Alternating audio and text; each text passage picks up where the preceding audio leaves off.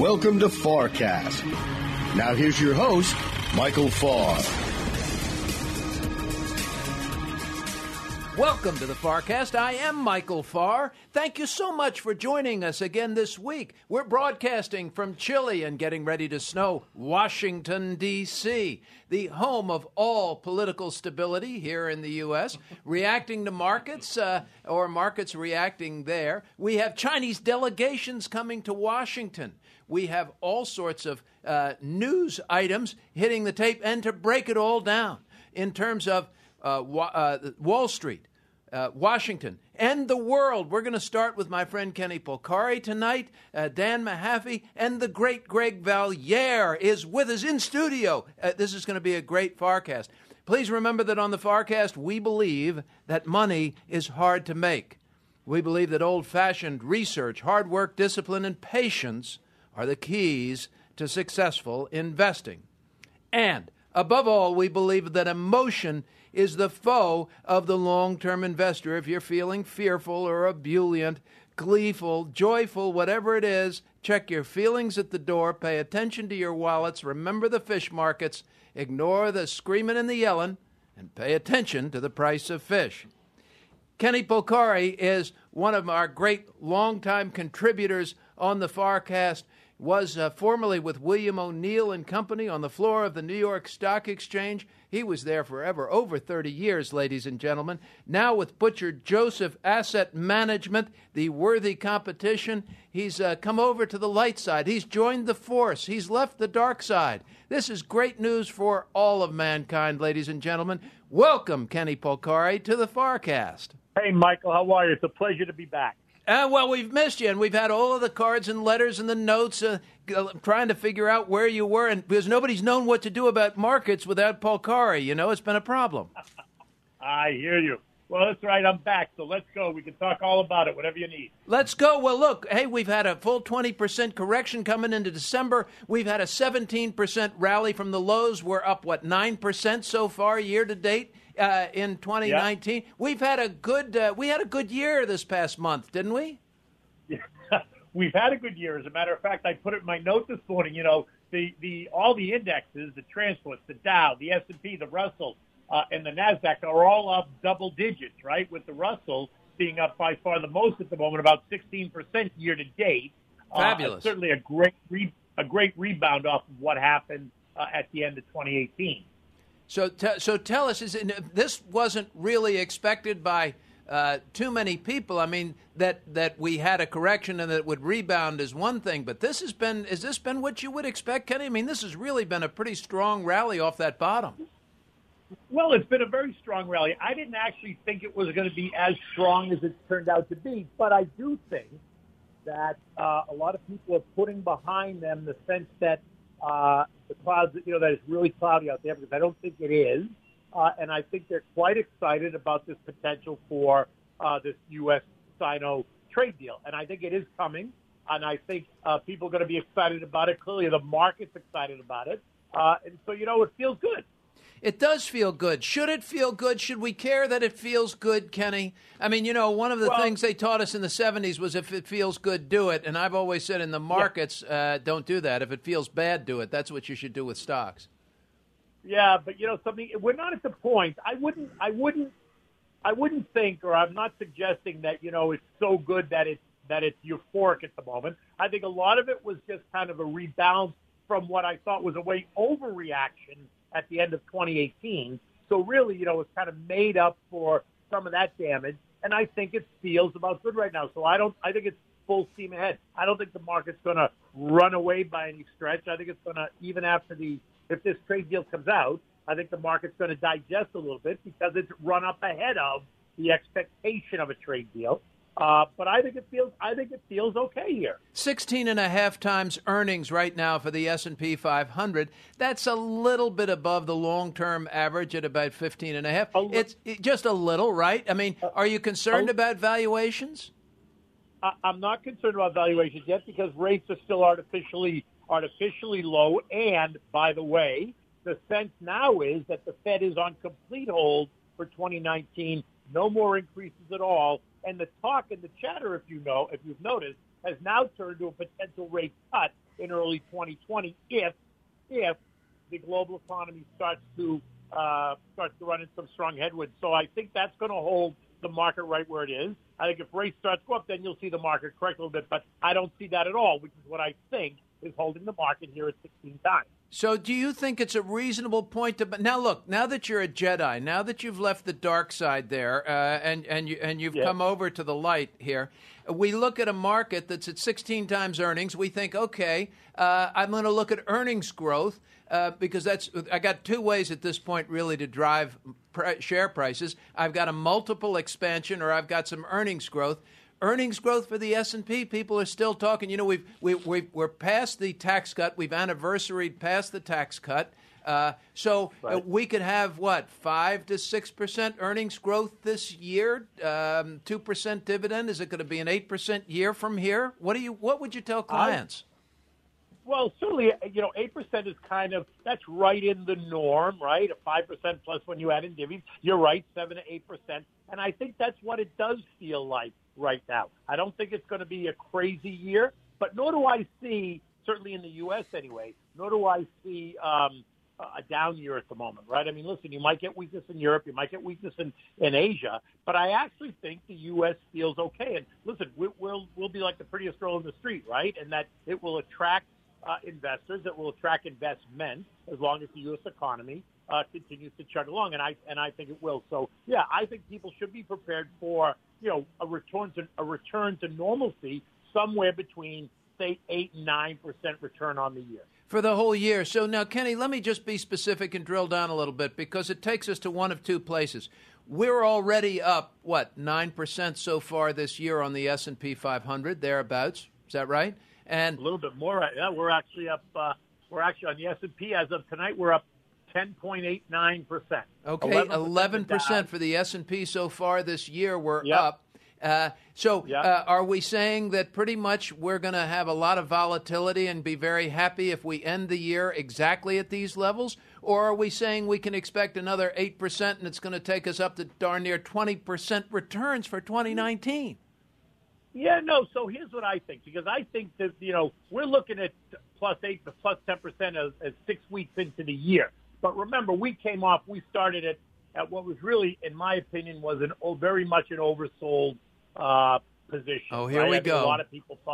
I think a lot of people thought what happened here we go. in December. We're going to explain why 20% isn't really going to be 20%. Is that what you're going to do? No, so I don't necessarily think it's going to be 20%, but I would not be surprised if we saw the S&P, like right now, if you look at it, we're up 10%. If you saw the S&P up 15%, at the end of the year, so say another 5% from here, I would not be surprised if that's what you saw. That would be a great return. It would be a rebalance, a little bit of a rebalance from what was a way oversold position, and then we're okay. But look, there's still a lot of question marks out there, right? Will the U.S. and China make the deal? I think they will. What kind of deal? Wait, hang on. You think China and the U.S. will make a deal? What you said the deal? What deal? What do we get? So I think the deal is not going to be the full-on great deal that everybody wants. I think you're going to get pieces. I think they're going to fight and push back on technology because that seems to be a sticking point that they can't get over. So I think what's going to end up happening is we're going to get pieces of a deal with China. They're going to come to agreement, as we move along. There's not going to be one big deal, I don't think. And so therefore, I think what's going to cause some headwinds for us is the sticking point over intellectual property and technology. That's what China's really pushing back on, and it depends on how hard they push and how hard he pushes. But I think for the rest of it, I think that we'll get kind of a piecemeal deal as we go along, enough to keep it alive and enough to keep the conversations going.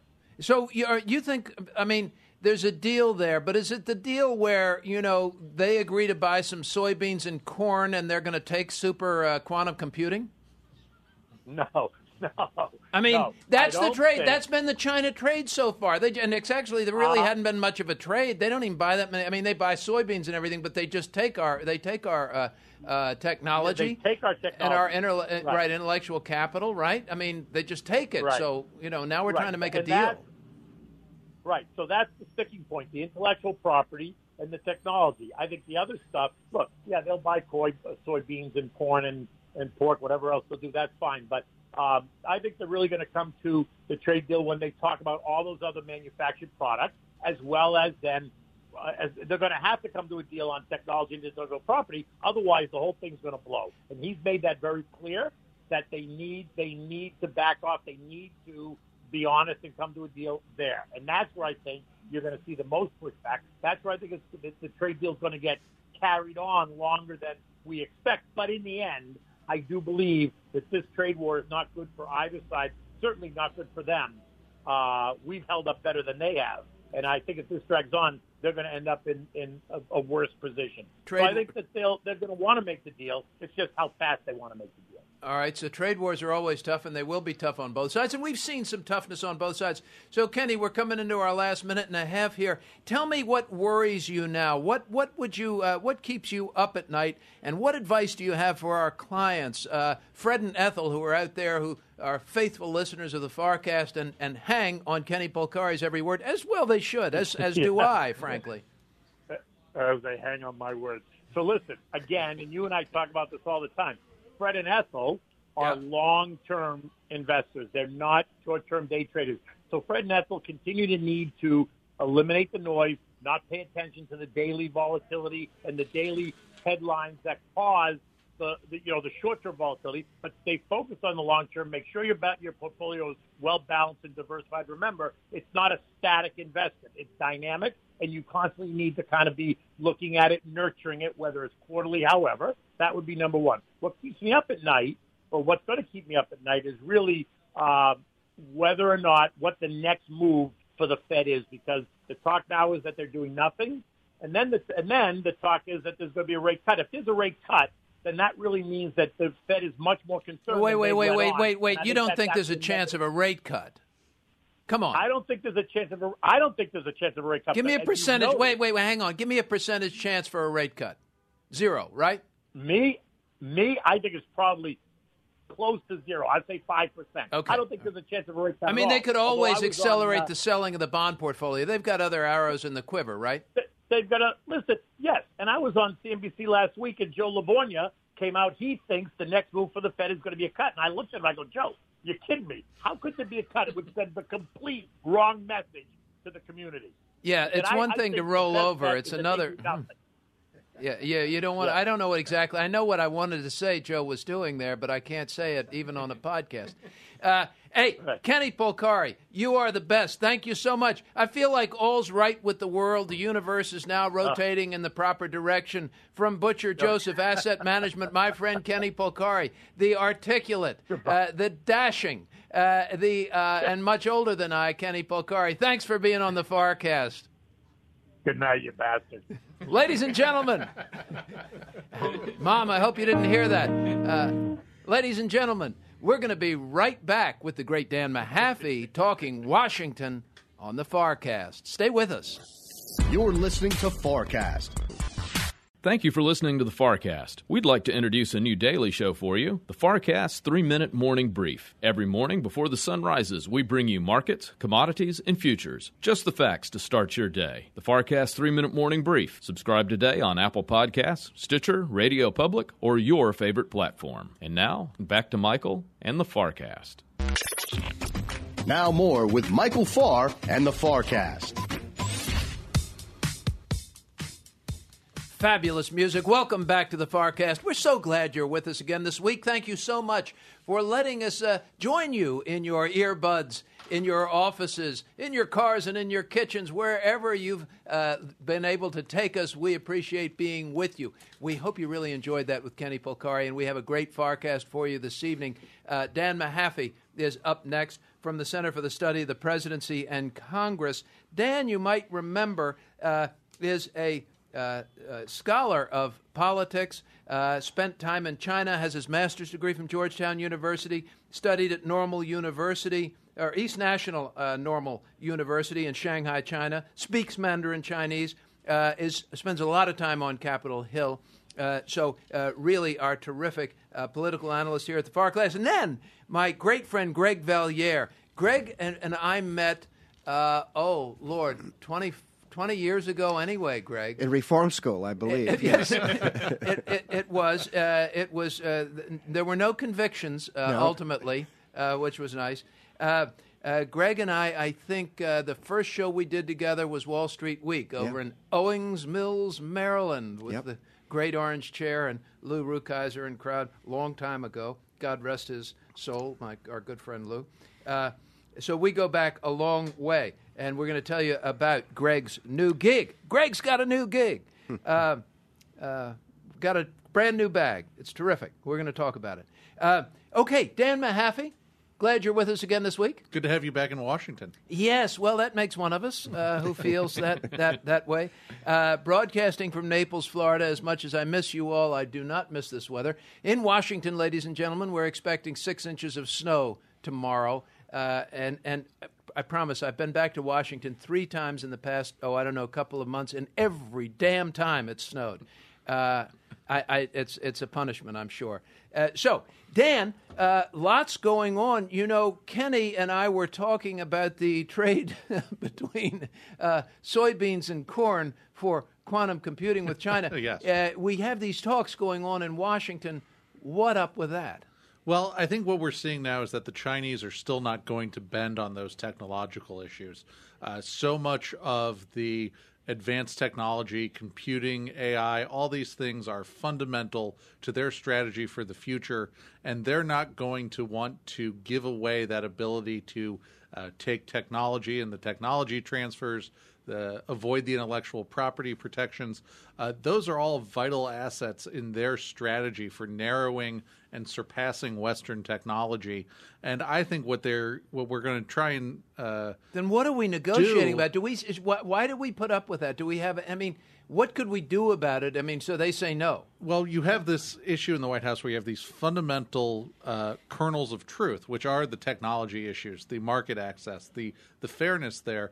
But then that also gets wrapped up with the obsession with the trade deficit and measures like that. So the Chinese, understanding that, say, okay, send us more car parts, soybeans, stuff further down the value chain, and then they can turn around and say, okay, look, here's your win on that.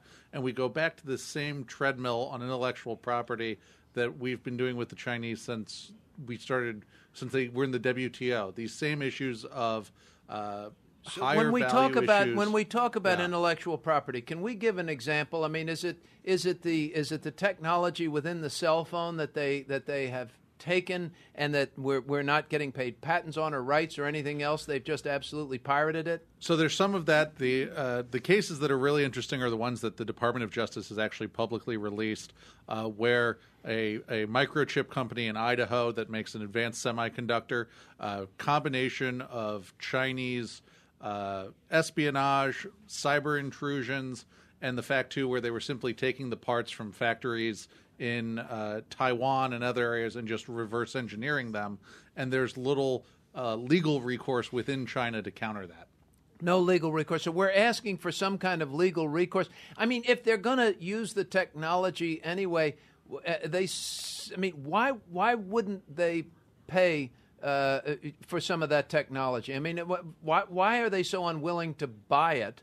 They don't seem to really have a budget problem. Well, it goes back so far to, you even have to look at Chinese history, and we really have to unpack that, and that could be a whole episode in its own right, of that China was once technologically advanced. Think paper money, printing press, gunpowder.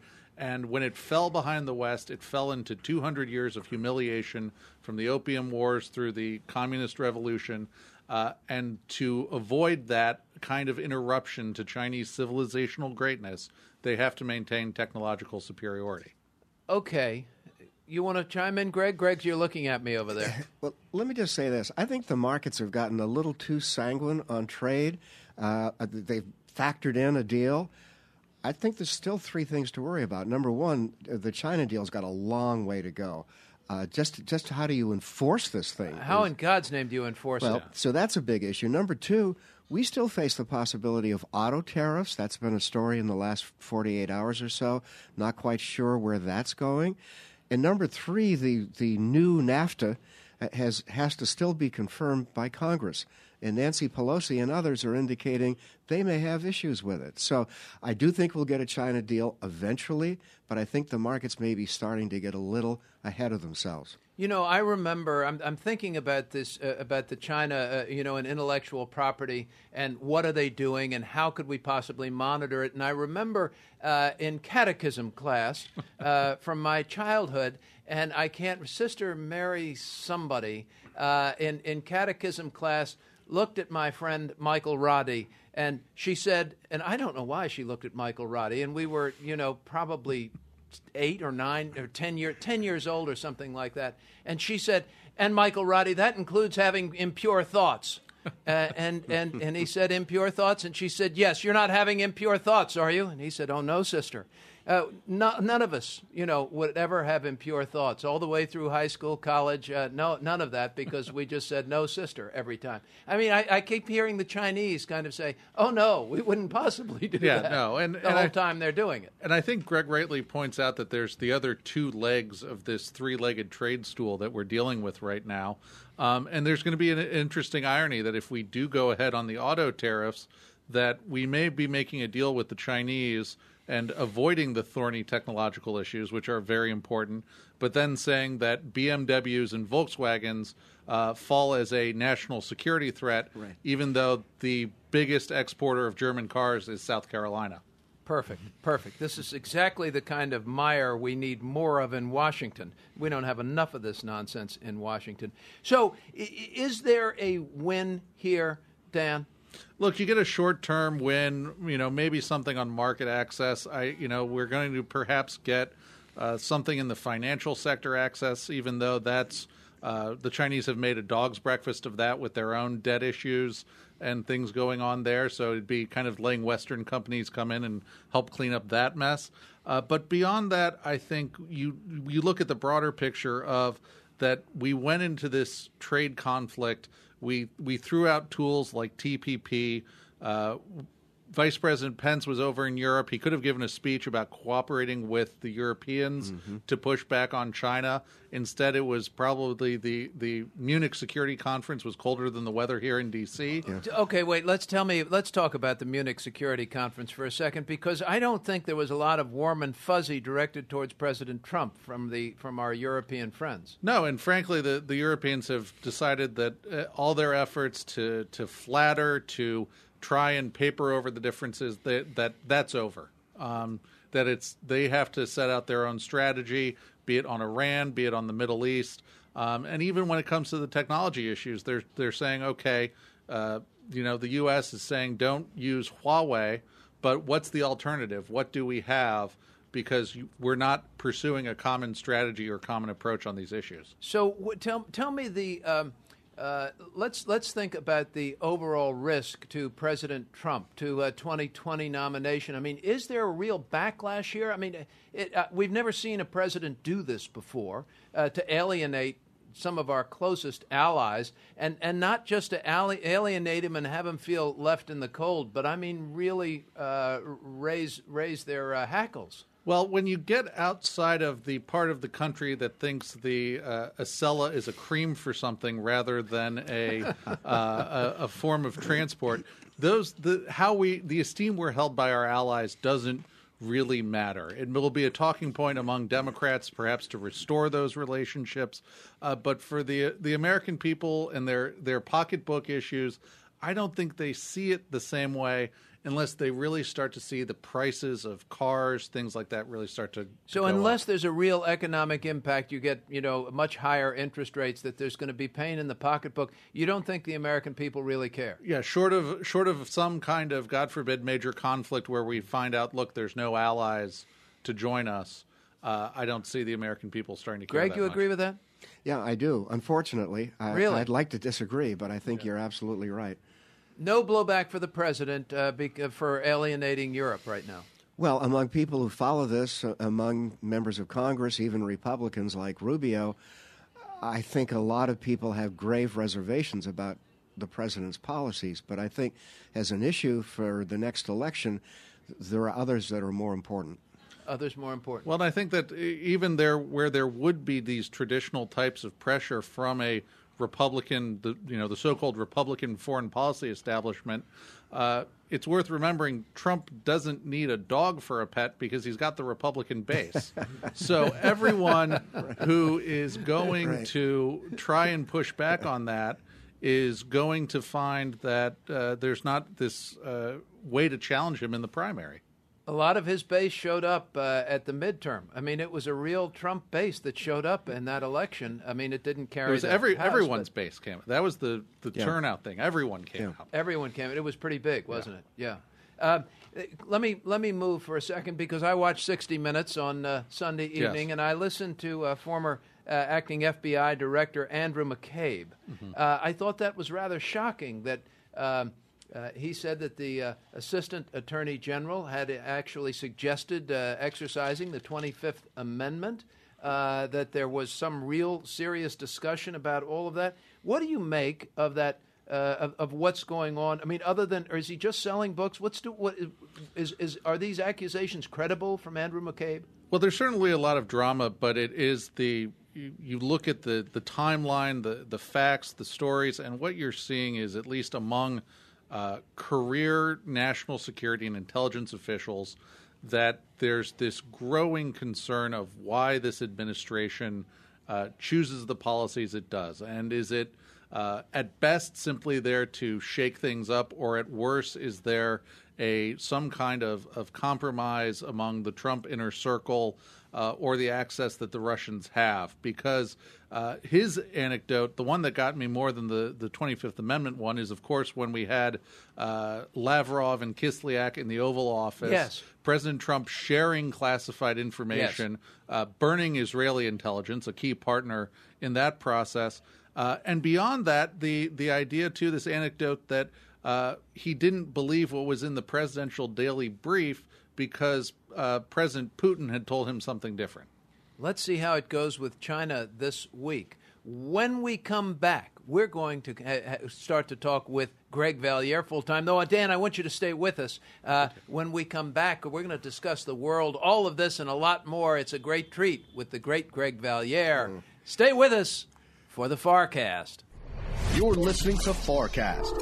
Do you have an upcoming function and need a dynamic speaker to engage your audience? You've enjoyed listening to the Farcast, so why not invite Michael Farr to speak at your next event? In addition to hosting the Farcast and serving as president of the advisory firm Farr, Miller & Washington, Michael is the longest-serving paid contributor to CNBC. He is recognized by audiences, and his presentations on the economic outlook are always well received. Michael has recently appeared at such venues as the Economic Club of Memphis, the University of Delaware, Matheson Financial Conference, and the YPO-WPO Economic Summit. Add your event to the growing list of organizations who have been informed and captivated by Michael's insights. For more information or to book Michael for an upcoming event, please email me, Harry Jennings, at hjennings@farmiller.com, or call me at 202-530-5608.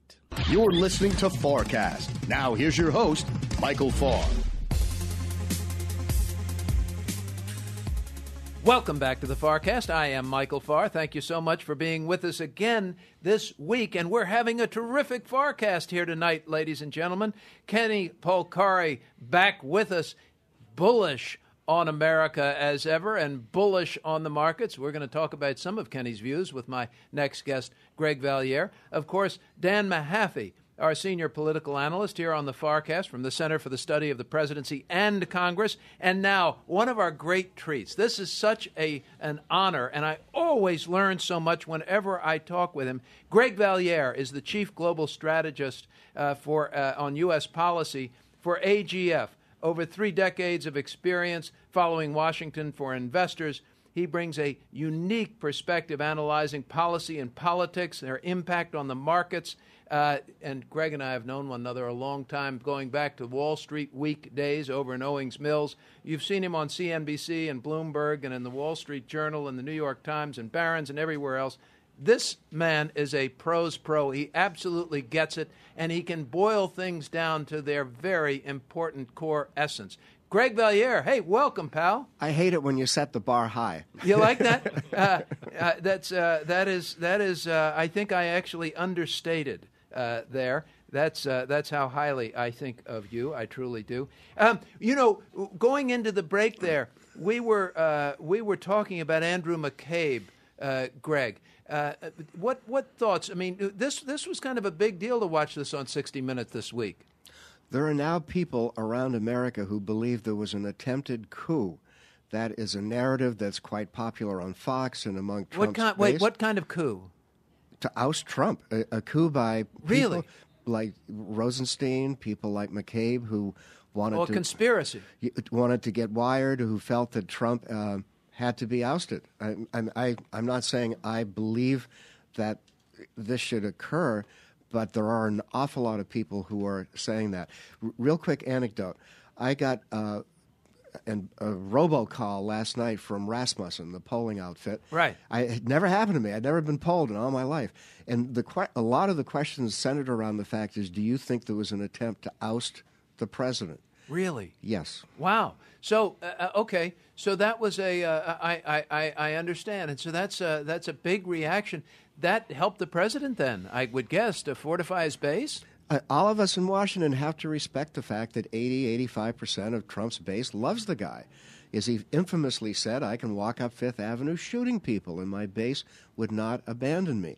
So that base is so strong, I think it gives him protection against a conviction in the Senate, if it actually came to that. His base is so strong that he still has a chance to win re-election. Still has a chance to win re-election. What kind of a chance? We now have about, from my last count, 2,400 candidates for president in the right. Democratic Party.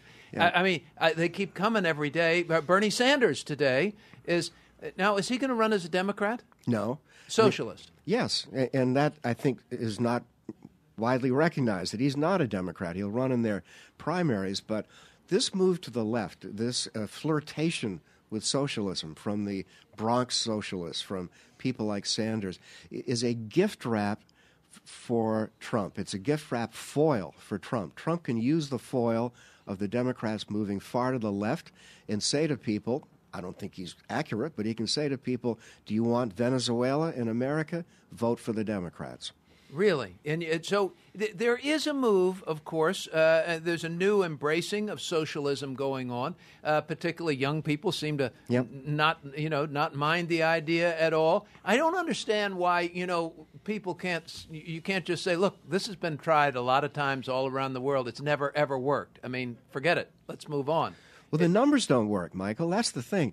I mean, I have a lot of friends who are reporters who were infatuated with Sanders or Elizabeth Warren. Yes. And the numbers for their programs don't add up. You can't, even with confiscatory taxation, you can't pay for all the things they want to do. Well, and now we're proposing confiscatory taxation. I love this new thing, Greg, where we're now describing income taxes as a percentage of your net worth. And that right. I saw that on CNBC the other morning. They're making a case that people with lower net worth, I mean, this is the dumbest thing. I mean, this is sixth grade math. People with a lower net worth pay a higher percentage of their net worth in income tax than people with a higher net worth. Well, no kidding, really? Yeah. And somehow that's unfair. Somehow that's the real problem, and we've got to get at this net worth issue. Well, that's why I guess you have to have a tax on the wealthy, a wealth tax that Elizabeth Warren wants. I think that's unconstitutional and unenforceable, but you have a lot of ideas floating around right now, and this is, again, a gift for the Republicans who needed an issue. And well, they've got so many they've got so many issues now. We have a huge field of Democratic candidates. Yep. How does that sort itself out? Who do you get?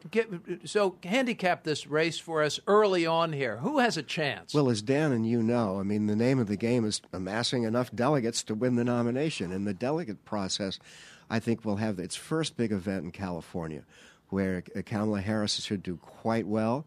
She could be the early front runner in delegates. Really? Yeah, but I think there's several other names you can't ignore. One would be Joe Biden, who I would say right now, based on the polls, is a very shaky favorite. We don't know what Bloomberg's going to do. He may be too conservative or moderate for the party. But I think we have a long way to see who gets enough delegates. This thing could go till the very end of the primary season before we know. Is Bloomberg a Democrat? Yeah, well, he changed his registration. He likes stop and frisk for the police. He loves Wall Street.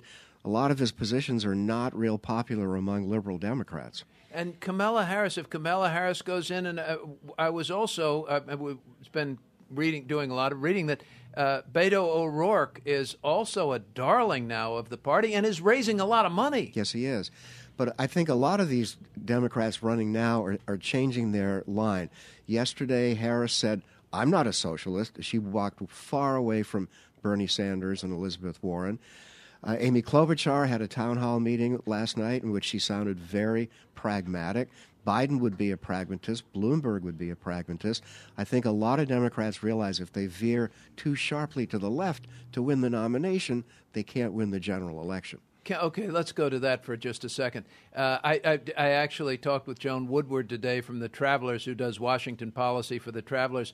She thought that Beto O'Rourke had already won the vice presidential slot, and it didn't matter who the lead candidate was, that he was that popular and he had that much money already. He's just going to get that. Does that make sense to you? He's got a ways to go. I mean, when you start filming your dental appointments, you got to question his judgment. A lot of Democrats think he's too much of a lone wolf. We'll see. I mean, there's some seasoning. We'll see what the gravitas factor means for him. He could be a player. Okay, so if we have Vice President Biden running for the and is the lead ticket, what if you had a Biden-Beto O'Rourke ticket? Is there any combination out there that can beat Trump? I think Biden could beat Trump. I mean, he'd have to get a running mate who might bring him a state. I'm not sure Beto can bring you Texas, but it might be close. I think that a Biden-Klobuchar ticket, a Biden-Sherrod Brown ticket, even Kamala Harris ticket, although California's going for the Democrats no matter what. But I do think if you look at Ohio, Pennsylvania, Michigan, Wisconsin, 3 of those states, the exception being Ohio, could go for Biden. Really? Mm-hmm. Pennsylvania could go for Biden. Michigan could go for Biden? Well, I look at the election last November, and in the upper Midwest, the Democrats did very, very well. Okay. So as we are now looking, I'm going to swing back here, Greg, to the Federal Reserve, who seems to have gone to this, clearly gone to this neutral position. Will they stay there? What do you make of the economy? And did Jay Powell roll over here? He was intimidated not by Donald Trump. I can't see Trump intimidating the Fed. He was intimidated by the markets. The markets sent him a very strong message. Don't do any more tightening. And I think he got it. I think he's not going to touch that hot stove again. I think we've got months and months and months to go before a rate hike is even considered by the Fed. Okay, and what about the economy? It seems to be growing. You know, I had the great privilege this morning of presenting the 2019 economic forecast with Dr. Loretta Mester at the University of Delaware. They have been so kind to me. This was my 11th or 12th year doing the economic forecast with one or many different Fed presidents. She was terrific. She is so bright, so articulate, so level-headed and thoughtful. Dr. Mester, president of the Cleveland Federal Reserve Bank, said that she really didn't see any recession in any of her work coming up over the next really 3 years. And she was clear about it. She said, no, I have no recession on the paper. The economy's not bad, right, Greg? Well, I have to defer to you. You're the expert. It's like playing ball with LeBron. I mean, you're the man. You're the man here. Oh, don't tell him that. Oh, maybe not. I don't want to. But let me just say two things. Well, on that point, let me say this about that. Well, let me just say 2 things about the economy. Number one is, to me, the key has always been real disposable income, because that determines consumer spending. Look at real disposable income, cheap gasoline, interest rates lower, wages picking up. People have more money in their pockets. It's that simple. The second thing I'd say is that I travel all around America. I've got the frequent flyer miles to prove it. So many areas of America are red hot right now. Seattle, Charlotte, Nashville. Big chunks of the country have run out of skilled labor. Maybe in the Northeast or in the upper Midwest it's only fair, but I think the basic economy in this country is very solid. And I think that's one thing that's going to affect the perception of the economy going into 2020 is if that disposable income growth can outpace some of the rise in costs that we're seeing, particularly where the economy is doing hot. Because when you get to the people who are following this socialism trend, it's really the cost of housing, the cost of education, the cost of healthcare. It's the rising prices of things that are making people feel like even though things are great, they're not as good as they could be. And Dan, I would just add, people under the age of 30 have not participated in this recovery. Their wages are stagnant. They're paying a lot of money for health care. They're alienated. Maybe some of them flirt with socialism. That's a group Trump's got to work on if he wants to get reelected. The young people. We're coming almost to the end of our time here. I want to just cover one theory because of my own, if you'll indulge me. And it's my show, so I guess, what the hell. Let me go out on the thin branches there. Okay, LeBron. Yes, LeBron. Yeah. Here's my LeBron moment. That retail sales number, Greg, that we got last week that was so horrible, I think, and I talked with Loretta Mester about this last night, and oddly she agreed with me. I'm always shocked when Fed governors actually agree with me. But I said, I didn't see that number of that retail sales number over the holiday season. Certainly it was just one piece of datum, but I didn't see that as a comment on the soundness of the consumer over the holiday season, but rather the attitude and the mental mood of the consumer. It's not that the consumer wasn't able to spend. It was that the consumer saw the markets down 20%. The consumer saw a government shutdown with 800,000 of their fellow Americans who were treated as pawns in a much bigger game, but that on Capitol Hill, but where they clearly, the worker in that equation just didn't matter how they were going to pay for anything. And so I think the consumer's still okay. I don't think that was a tragic moment. I think that mood and optimism can return and that we can see a rebound fairly quickly. Does that make sense to you? Absolutely. I mean, we're going to have a lousy first quarter, probably 1 point something, but we'll snap back in the second quarter. And by having this weakness right now, we've got a Treasury 10-year bond deal of like 260 or something. Yes. With the interest rates this low, that provides the fuel for a much stronger second quarter. There's plenty of cash around. The cash is inexpensive, and it does take people's appetite to use it. And I think we tapped the brakes a bit in December. And to your point, Jay Powell, listen, that's very important. Yeah. And I think, I don't know if you wrote this, and ladies and gentlemen, I read Greg Valliere every day. I've read Greg Valliere every day for 20 years. He is my must-read in the morning in Washington. It is. I highly commend it to you. Follow Greg's writings. Subscribe. How do they subscribe to your stuff, Greg? They can just email me at AGF in Toronto. It's you can Google it. AGF Toronto. Greg Valliere, get his stuff. I mean, if you really want to understand what's going on in Washington, it's really, Greg, that you talked about the strength of the economic fundamentals, the strength of the consumer, that mood that's out there more broadly in Washington. That's what we have to listen to. But I think as we listen to you, there is a reasonable growth out there. Corporate earnings, what do you think, 5%? Yes, I think we're in that neighborhood. Michael, I tell all the audiences I meet with that to try to ignore all the Washington dysfunction, the tweets, the scandals, all the stuff inside the Beltway, and focus on, as you said, how good the fundamentals are. Inflation's tame.